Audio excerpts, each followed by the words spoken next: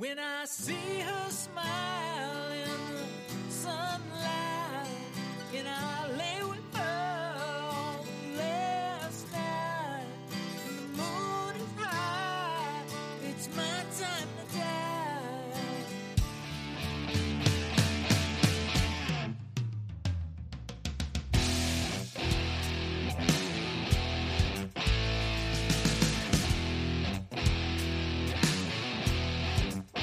Well, the hangman, he's been calling out my name, but I shot my way out of Lincoln Town today. I can see it in the distance where I make my final stay. And if Garrett tries to take me, he'll die by my own hand. When I see you smile in the sunlight, and I lay with her for the last time, and the moon is high, it's my time to die. 'Cause it's my last night in Sumner.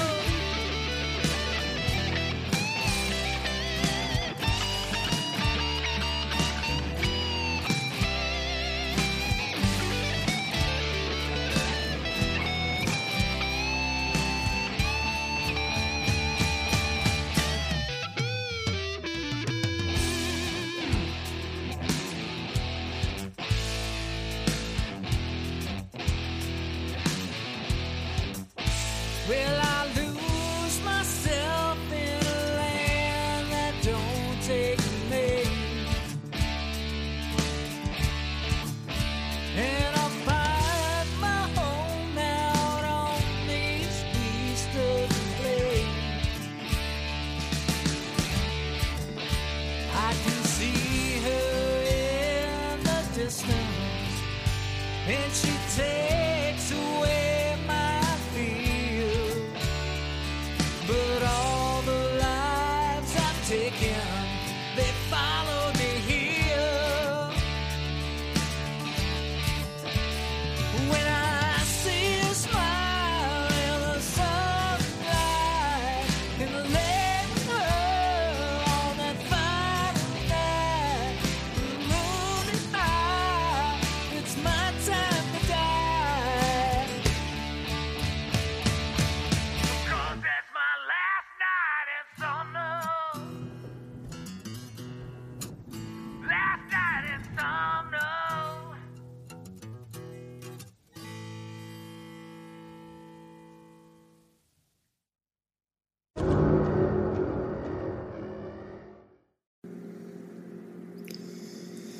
Welcome to All Things Billy. I'm your host, Michael Anthony Giudicissi. How'd you like that song, Last Night in Sumner? I wrote that. It's actually only, no, I guess it's a full song. There's another one I only wrote half of.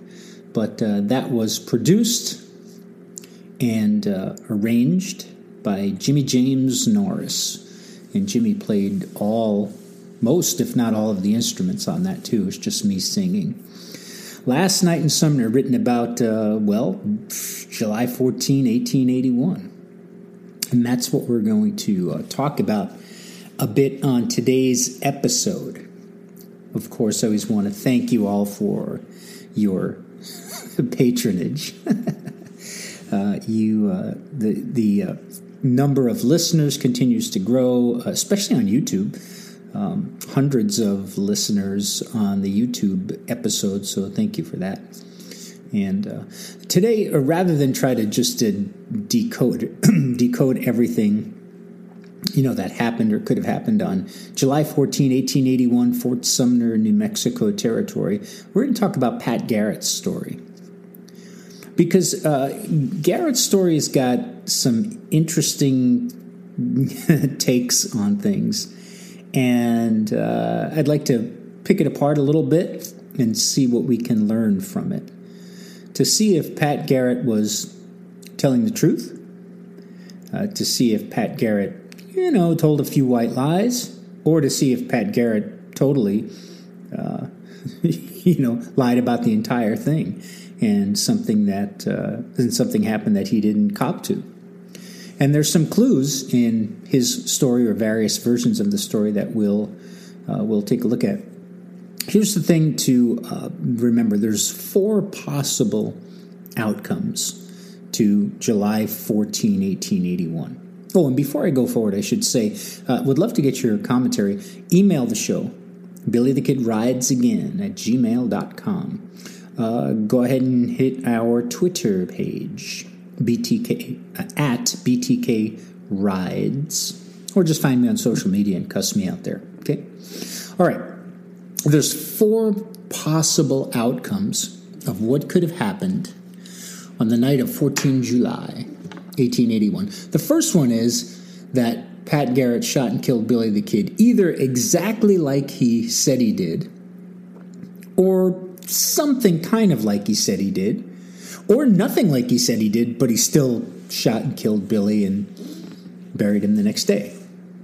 Second possible outcome is Garrett shot Billy Barlow, or even a Mexican sheep herder, or whatever it may be, and brushy Bill Roberts, or Billy the Kid at that time, fought his way out of Fort Sumner, was gravely wounded but recovered and went on to live a kind of cool, spectacular life before coming forward in 1948. Third thing is, nothing happened that night at all, because Billy the Kid was John Miller and had been shot a week before, was being nursed back to health by Isadora, or Manuela Bowdry, whoever she may be, and then left Fort Sumner and made their way to Las Vegas, arriving August 8, 1881. And the fourth potential outcome is everything else, right? Everything all clumped into one. That the kid got away, went to Old Mexico, went to Bolivia, went to Afghanistan. I mean, whatever. Anything else that you want to throw in there could be the fourth outcome. And that's kind of it. So rather than try to tackle all of those stories, and we've talked about some, we'll go into Brushy's story in detail in upcoming episodes, but rather than pick all those apart, let's talk about Pat Garrett. Because as my buddy Steve Cedarwall says, you look at all the stories. You look at Brushy and Miller and Garrett,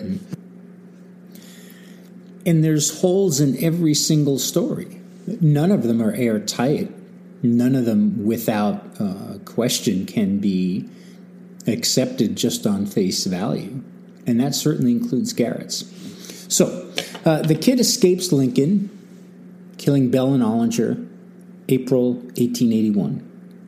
Makes his way to Fort Sumner, loses his horse eventually, and has to walk the last part of it, almost 20 miles, into Sumner on his own. Garrett is portrayed as being incredulous that the kid could still possibly be in the territory. And for almost 2 months does nothing. Now, he's got a new baby at home, so we understand that. But the way he's portrayed is, come on, there's no way he stayed here in New Mexico after all that. And so, this is a waste of time. So before we go on, let's talk about that. Billy, what the hell were you doing? What was the thinking behind going to Fort Sumner? I mean, Sumner's, 100 miles away as the crow flies, something like that. But that's the best you could come up with? And Billy was told he'd have to leave the territory by his friends or that Garrett would get him. And he said, I don't have any money. I need to get some money before I can go to Old Mexico. And besides, I don't think he'll try to get me up here. Really? You don't think he killed Tom Folliard there? He killed Charlie Bowdry about 15 or 16 miles from there. You really don't think he'd come up there? And each of them he thought could have been you. You don't think he'd come up there to get you? Do you think you scared him off by killing his deputies? Like, Billy's too scary to go after now? Just really poor decision-making. And the idea of, hey, I've got to make some money before I'm going to Old Mexico. Well, hang on a second. How did you make money, Billy the Kid? Now, when he was younger, he may have worked for Charlie Bowdry and Doc Scurlock in their cheese factory. They had a cheese factory. How cool. I wish I had a cheese factory. And then he gets to Lincoln. Oh, well, he joins the Jesse Evans gang, and they make money by stealing stuff. But then he goes and gets a job with John Tunstall in Lincoln. Legitimate job, cowboy. That doesn't last very long because the Lincoln County War starts, and, Tunstall's, I guess they're still on the payroll, McSween footing the bill. But now they're paid soldiers. And then after that, the money dries up. So how did you make your money after that, Billy the Kid? Well, you made your money by gambling, which you're apparently pretty good at, dealing Monte, and by stealing horses and by stealing cattle. Now, Billy the Kid was never a big-time cattle rustler or horse thief, stealing, hundreds of cattle, dozens of horses, or, those kind of things. That just was never his MO. He really did seem to steal to survive. That doesn't make it any better, but it was never a large-scale operation. So you can't steal horses on the way to Mexico or cattle. You can't gamble down Seven Rivers and some of those towns all the way heading down to the border. Of course you could.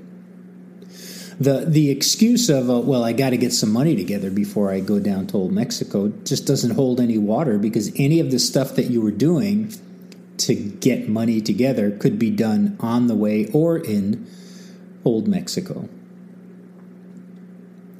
And yeah, Billy had friends in Fort Sumner, but anybody that believes everybody in Fort Sumner loved Billy the Kid, you got to have your head examined.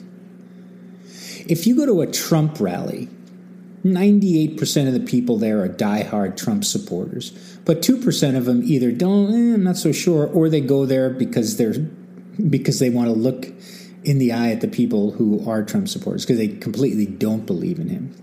Same thing with a Biden, whatever you call it, rally, right? Most of the people there support Biden, but even there's a few that don't and are upset, or they want to ask a question, or they want to heckle him.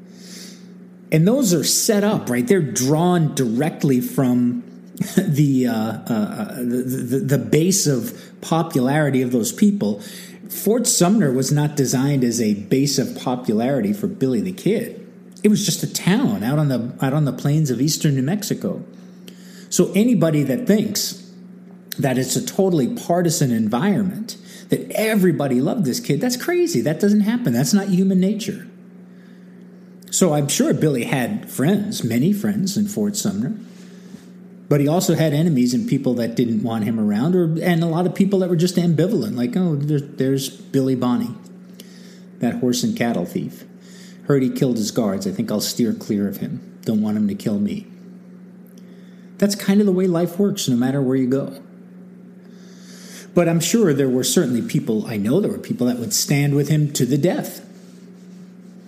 And he counted on them to protect, to save him, to warn him. But he should have left. Really should have left.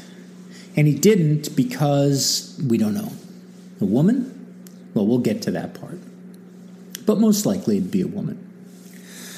So Garrett finally gets his men together. And in June he heads out and keeps working his way east, finally getting a tip that the kid is somewhere around Sumner in mid-July. And in the way Garrett writes it, he decides to visit Fort Sumner on July the 14th. They ride in under the cover of night. And he's going to look around to see if he can find the kid or find anybody that knows where the kid is. So he's going to hunt him here. He's out. He's going for it. This is his, this is where he makes his stand.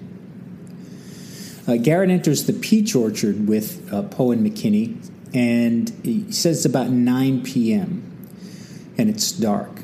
Now, there's no daylight savings time in 1881, and so New Mexico in July, 3 weeks after the vernal equinox, summer, longest day of daylight in the summer.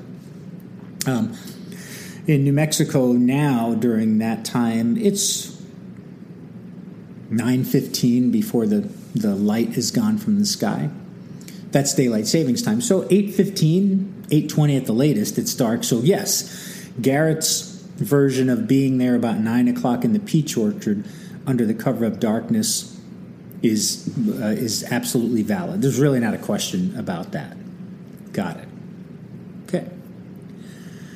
He stations himself with Poe and McKinney in the peach orchard, and they just observe the town. Now, the peach orchard is north of the fort buildings, and I've never been in the peach orchard because it doesn't exist anymore. Right now, it would be where there's a farm and the road that runs east and west just to the north of where the cemetery is. And there's a drainage, and a sequia, a drainage ditch or a watering trough. That was not there. So I don't know how much they could see, but they're in there. And Garrett says that there's he sees a man and woman jump the wall or the fence, and they have amorous intentions. And they can hear the soft moans and the speaking in Spanish, and it sounds very romantic. Or maybe it sounds, I don't know, maybe not romantic, maybe hot. I don't know. It sounds like something. And at some point, the two lovers, which Garrett says, needed some privacy from the fort, so maybe it was some illicit type thing. They finish, they stand up, they hop the wall, and go back into the fort buildings. Now, Garrett later surmises, this must have been, I realized later that this was Billy the Kid. And this is the first thing that really caught my attention and made my ears go up, because Garrett will later describe, or Poe and McKinney will describe, the kid as walking toward the Maxwell house, fastening his trousers, and with no shoes on. And Garrett earlier has Billy having sex with some woman out in the peach orchard. Now, this is an hour or 2 hours earlier, so it's not like it just happened and then all of a sudden Billy walks into Maxwell's room. So we'll get back to the walk up to the Maxwell house, but Garrett does some foreshadowing here in his story. He may have seen two people, banging it out, which is well and good, but he makes one of them Billy because it's very convenient for what comes later. If you've ever won the lottery, and I haven't, like, the Pick 6 or Powerball or one of those, multi-million-dollar lotteries, congratulations. You probably know what it's like to be Pat Garrett just based on Garrett's story. In other words, Pat Garrett is hunting for the most wanted man in the territory. He can't find him. He goes to Fort Sumner. He walks into Pete Maxwell's bedroom under the cover of night and says, "Hey, Pete, where's the kid?" The kid walks in. Garrett grabs his gun, shoots and kills him. Done. I mean, that's just a pretty convenient story and makes Garrett look like, it doesn't make him look bad because he goes, I was just lucky. Hey, makes him look very self-deprecating. Wow, I'm not great, but wow, it's luck of the Irish, eh?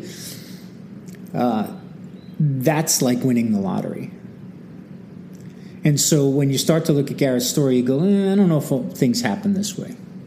But anyway, the two lovers jump the wall, go back into Fort Sumner, and then Garrett and his deputies, after spending a short time there, decide finally, hey, let's go check with Maxwell. Garrett says later on we were going to pull out the next day, assuming we weren't going to find the kid. So I figured I'd go check with Maxwell to see if he knew the kid's whereabouts. Now we're getting near midnight. July 14, 1881. And Garrett says he stations Poe and McKinney on the porch and says, wait out here.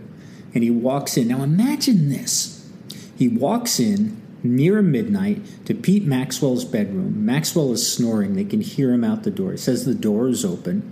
and the windows are open because it's a warm night. And he walks up and shakes Pete awake and says, "Hey, Pete, wake up. Have you seen the kid?" If someone does that to me, if I'm sleeping in a bedroom alone, right, there's really only one of three outcomes that can happen if someone does that, walks into my house and physically wakes me up. The first one is I jump the freak out of my skin. Like, who the hell is in my house? It's pitch black. There's no electric lights. It's not like you can flip the light switch on. Like, I'm totally shocked. Like, what the hell is going on here? Second thing is, I could wake up and rationally answer and go, "Oh, hello, Pat. How are you? Yes, chap. Oh, what? You want to know where Billy is?" Maxwell wouldn't have talked like that, but I just wanted to be very cultured and refined. I think that might be a Cockney accent. Somebody help me out with that. And the third thing is, I'd grab my .357 and I'd put a bullet in you, assuming that you were an intruder. If I'm in the house alone, in my bedroom alone, and no one else is there, that's it. I either wake up and say hi, I freak out, or I shoot you. I don't know how good of a shot Maxwell was. I don't know how safe he felt, whether he slept with a gun nearby or anything like that.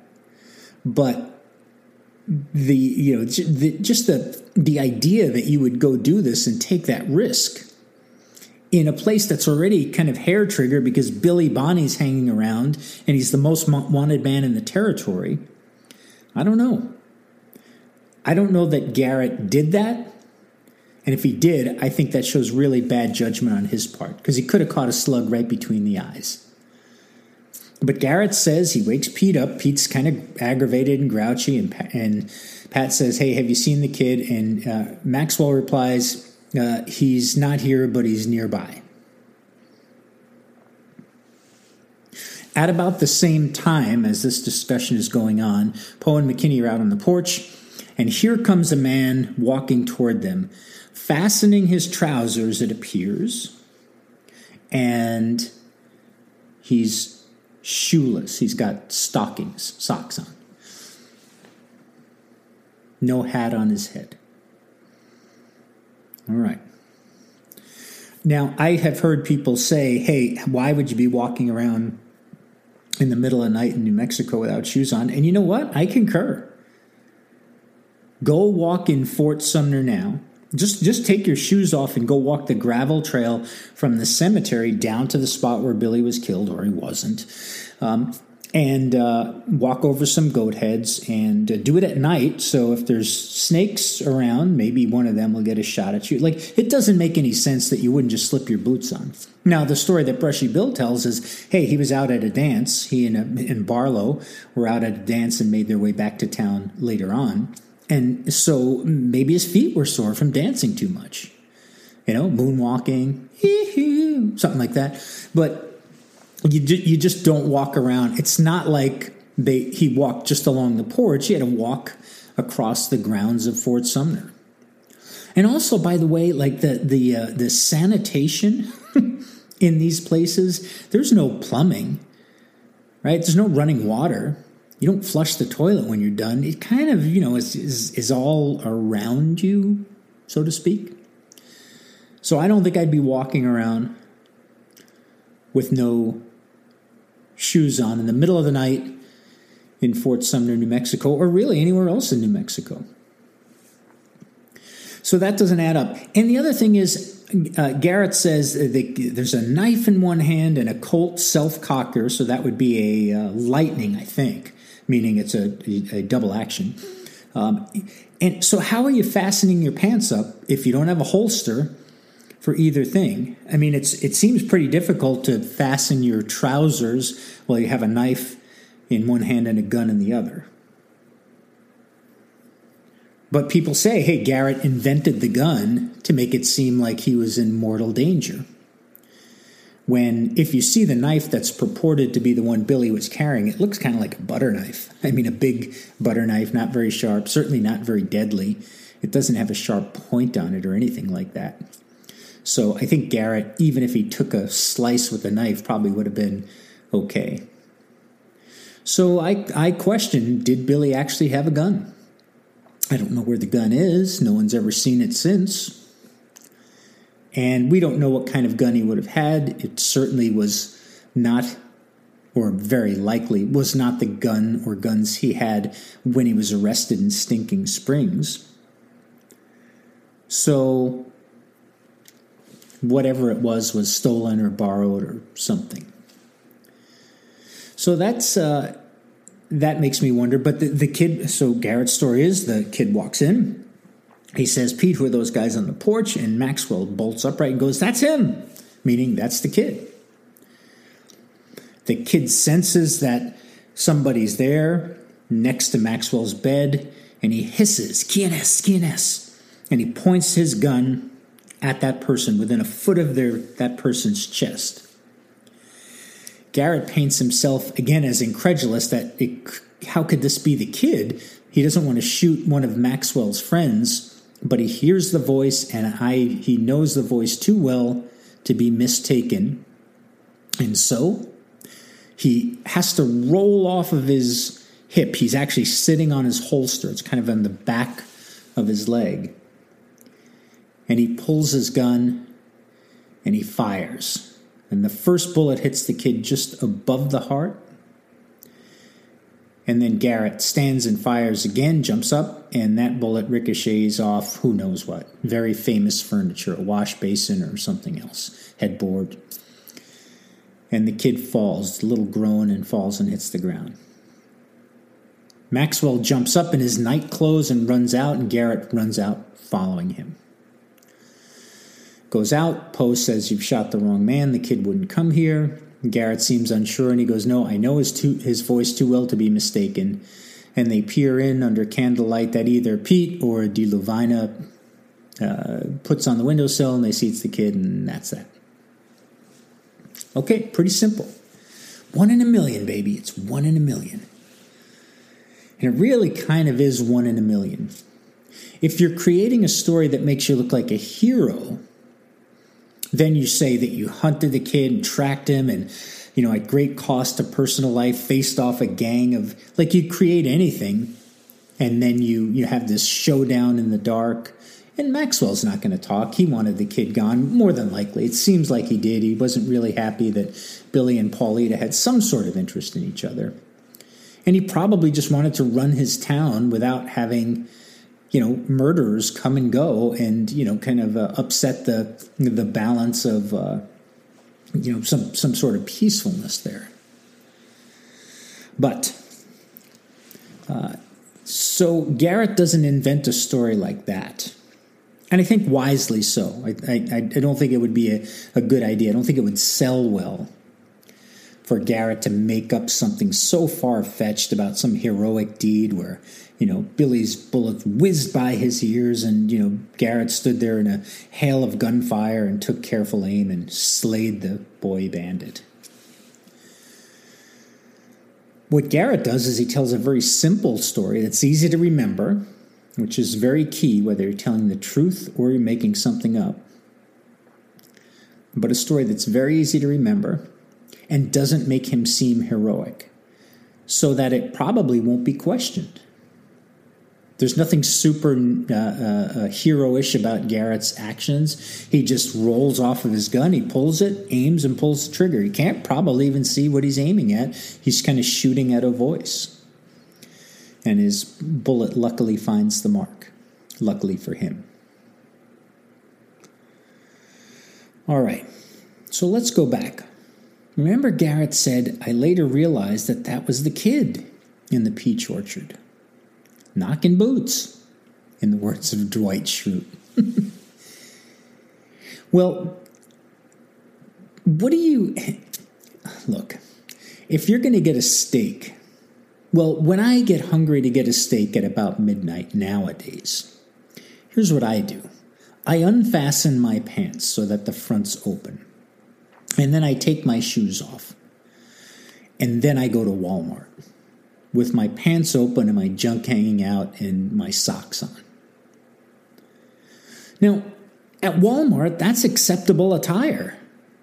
I mean, that's the way you're supposed to dress to go get a steak at midnight. In fact, there's cases where you might be overdressed like that. But Fort Sumner in 1881 was not Walmart. It's a much more genteel and refined place. To go and walk out, even at midnight, a wanted man, knowing that, anybody could take a shot at you, and to not even button your pants before you go and not put shoes on in case you needed to make a run for it makes zero sense. If you're hungry after a night of amorous lovemaking, somewhere, whether it be in another house or maybe in Paulita Maxwell's bedroom, then your pants are probably undone and you probably don't have your shoes on. In fact, if you are surprised in the midst of a session of lovemaking, your pants are probably undone, or at least maybe they're around your knees, just depending on how you approach this, and you don't have your shoes on, more than likely. And so the stories start to come out that Garrett maybe kidnapped Paulita and held her hostage to lure Billy in. I kind of doubt that Pete would have put up with that. I mean, I don't know that Pete Maxwell was the world's bravest guy. He may have been. But I don't think he would put up with Garrett tying up his sister and putting her in danger in the middle of what could be a shootout with Billy the Kid. But other people have said that the kid was actually in the Maxwell house with Paulita.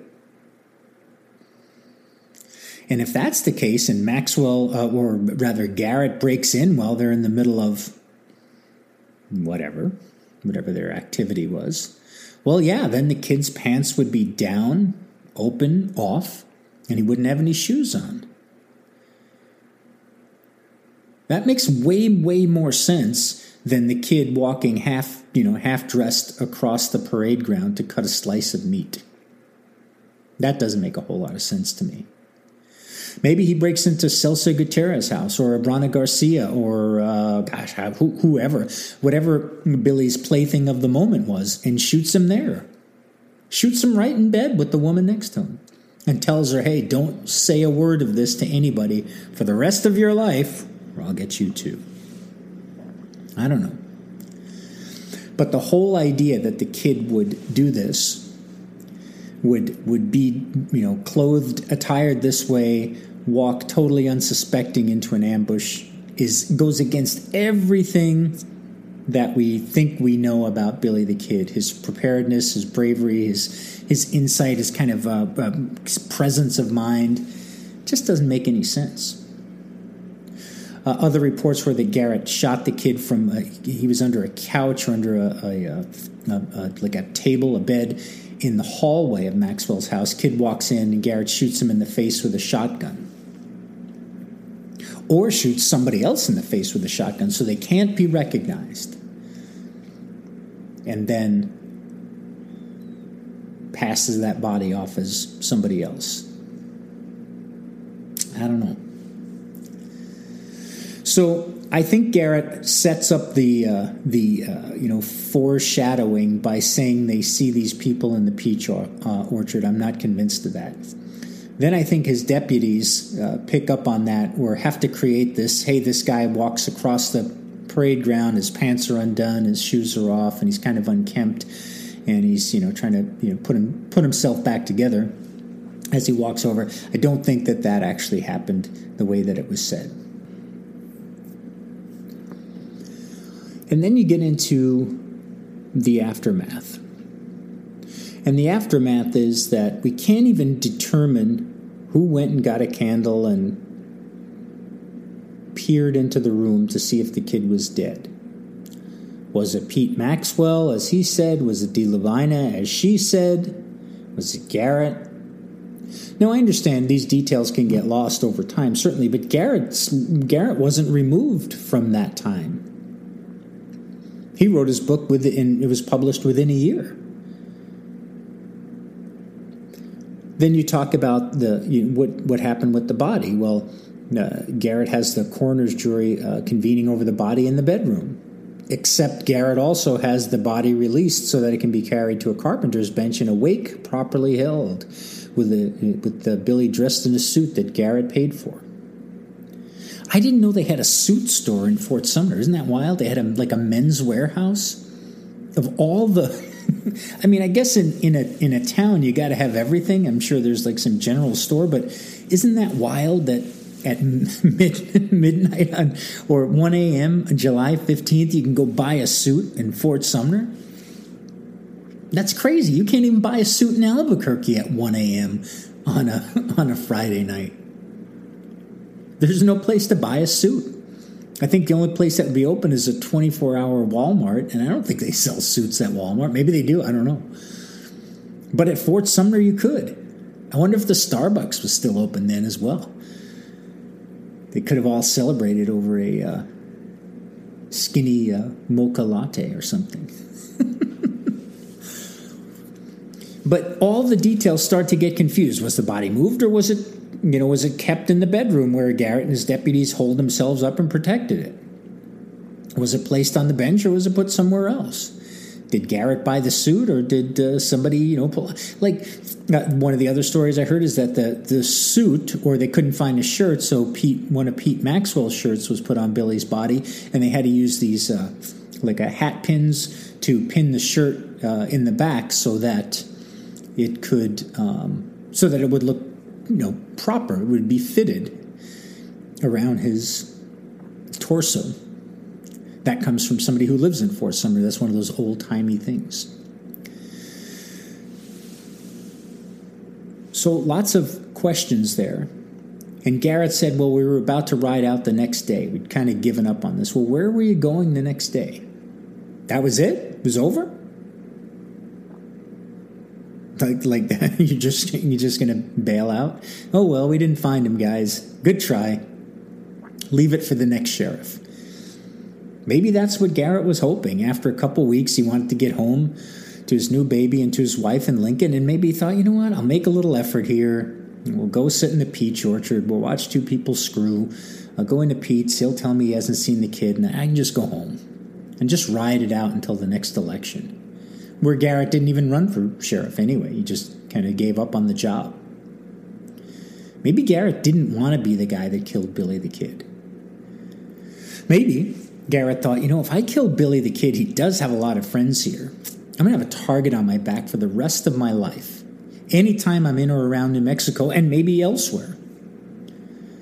Maybe he just put up enough kind of effort towards this that he figured, I give it the good old college try. And I can't find him. What do you want me to do? Go back home. It's the end of July. August, September, October, there's a new election, and, and then we're done. We move on. Somebody will find him at some point, but why does it have to be me? I'm not saying that that's his mindset, but it could have been. So when you look at it on the surface, the story that Pat Garrett tells is incredibly simple. It's incredibly easy to remember. There are a couple of details in there that you would say, oh, well, that's the story of a person telling the truth. But all in all, it really doesn't add up. Unless Pat Garrett was the luckiest son of a bitch in the world to put himself right in the place where Billy Bonney was going to walk in at just the time he was going to walk in there, and he was going to leave the next morning and not go back and head back to Lincoln, well, then Pat Garrett won the Billy the Kid Powerball sweepstakes. But if that's not true, then Garrett took his time to craft a story that would cover up what really happened, so that he could make himself look okay. Didn't make himself look heroic, and he didn't make himself look like a fool. And he could live with the stigma of, hey, you know what, I didn't really find Billy, he kind of found me. and I just happened to pull the trigger first. But when you took at all the evidence, the butter knife and the fastening the pants and undressed and happened to walk right into the room and then speaking Spanish to Pete, and Pete's only I think a quarter Hispanic, that stuff, those are details that don't make a whole lot of sense. If Pat Garrett killed Billy the Kid, it's very likely it did not happen the way that he said it did.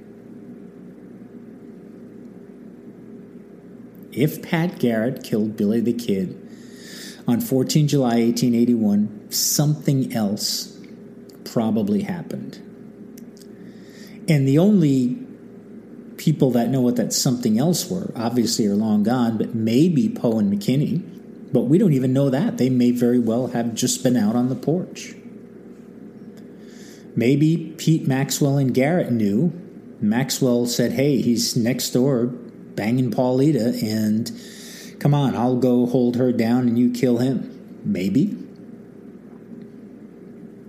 Or maybe somebody in Fort Sumner tipped off Pat as to which house Billy would be in, having his amorous intent, and then Pat went in there. Just don't know. And we won't ever know. You have to be okay with not ever knowing that, because no one there recorded anything substantially different than what Garrett said. They say that history is written by the winners. And in this case, that's true. Garrett won the fight. Billy was dead, or wasn't, if he escaped. But Garrett was the one left standing, so he got to write what happened. And when the winners write history, they write it in a way that makes themselves seem just. And I think that's what happened here. I think Garrett felt just in his tracking of the kid and ultimately in killing him. And I think he wrote a description of how that happened that made it seem plausible. And no one ever wrote anything different. Now, you're going to tell me, well, on his deathbed, Tip McKinney told his son that they never killed the kid. Okay, prove it. Well, I can't prove it. He told his son, and then his son told somebody else, and then they told somebody. If you have to be able to pull apart hearsay and fable from fact. Okay? Now, if you think the only thing that Tip McKinney did in his life was, stand on the porch while Billy the Kid was killed, like that was the most important day in his life, I would say you're probably sadly mistaken.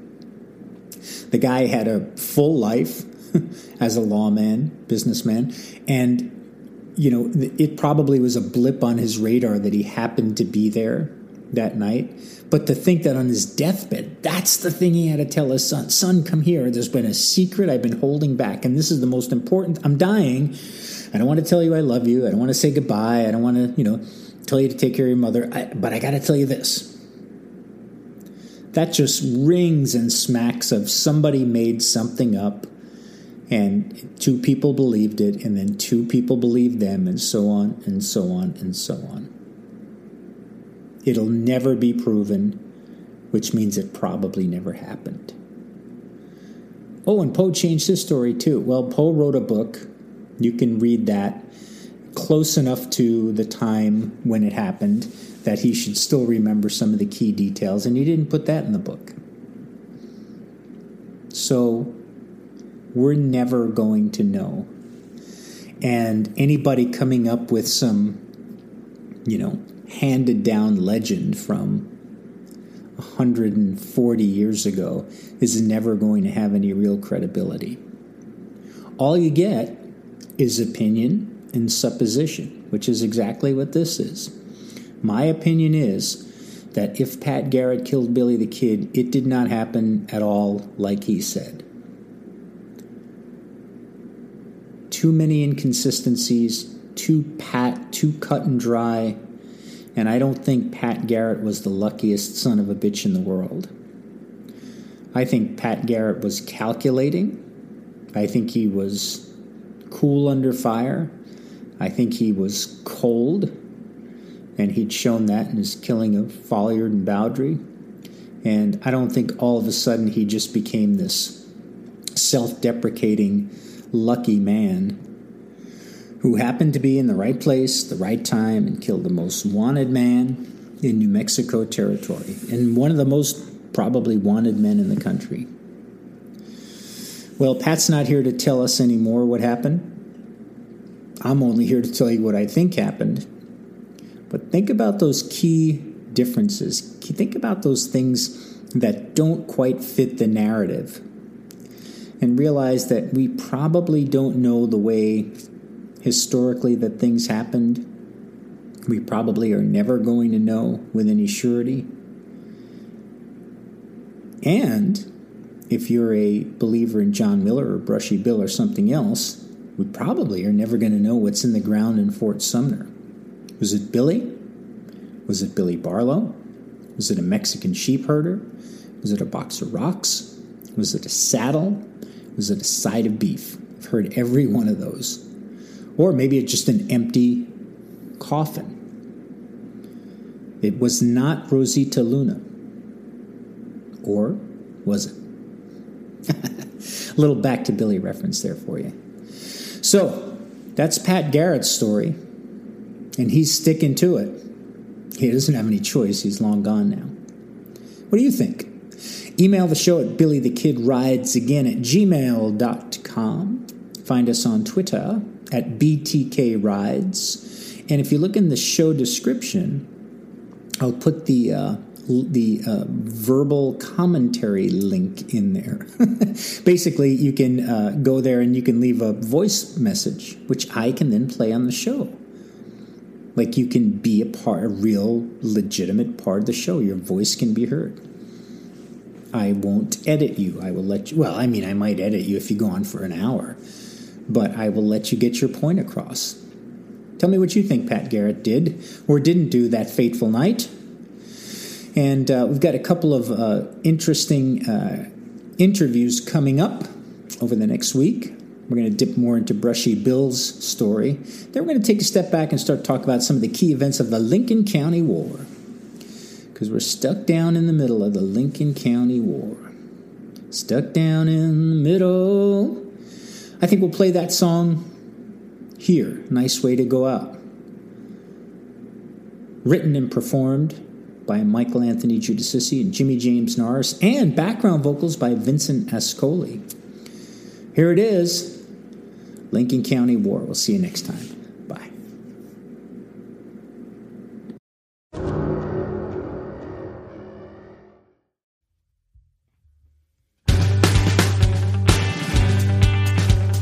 Yeah, come on, Billy, and the regulators too.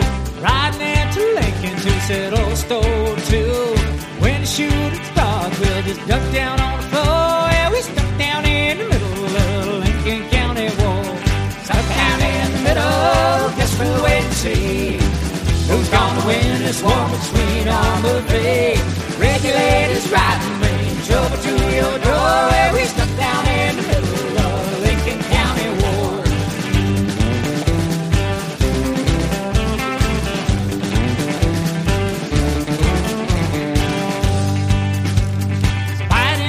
Killing on the main street every day. The honest folks of Lincoln wish this war just go away. You know the shooting started when Tunstall opened the store. Yeah, we stuck down in the middle of the Lincoln County War. Stuck down in the middle, it gets worse here every day. There ain't no credit and no bill is here to pay. Regulators riding, bringing trouble to your door. Well, we stuck down in the middle of the Lincoln County War.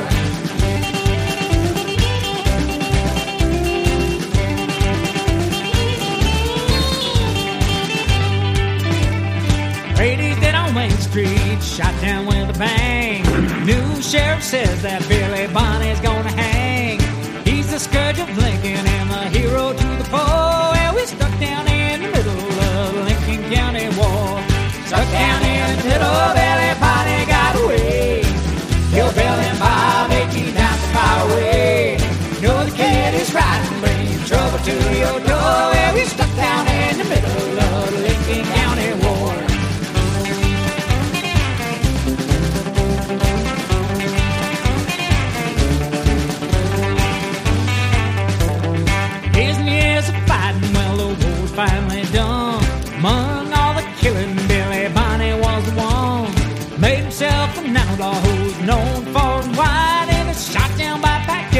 for Sumner